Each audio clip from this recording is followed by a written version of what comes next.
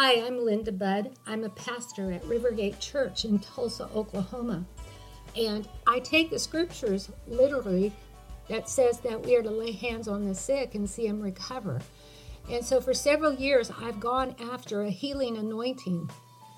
I've prayed for people dozens of times over the years, and I see so many get healed. I've seen all manner of sickness and disease healed.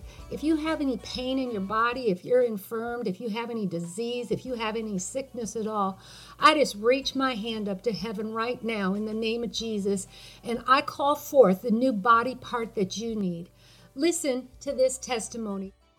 Someone has a skin issue on your leg and it's very sore and it's very itchy, and right now the Lord Jesus is coming and healing that skin on your leg. Your skin is changing. Your skin's being made new.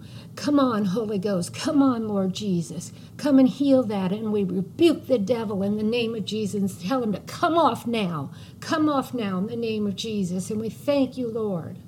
Aren't these just great testimonies of the goodness of God and the healing power of Jesus Christ? If you are interested in having me come and speak at a motivational event, your church, or a conference of some sort, I am more than happy to consider that invitation. Please contact my church's office, Rivergate Church, Tulsa, 918-492-5511, and we'll see if we can set something up. God bless you.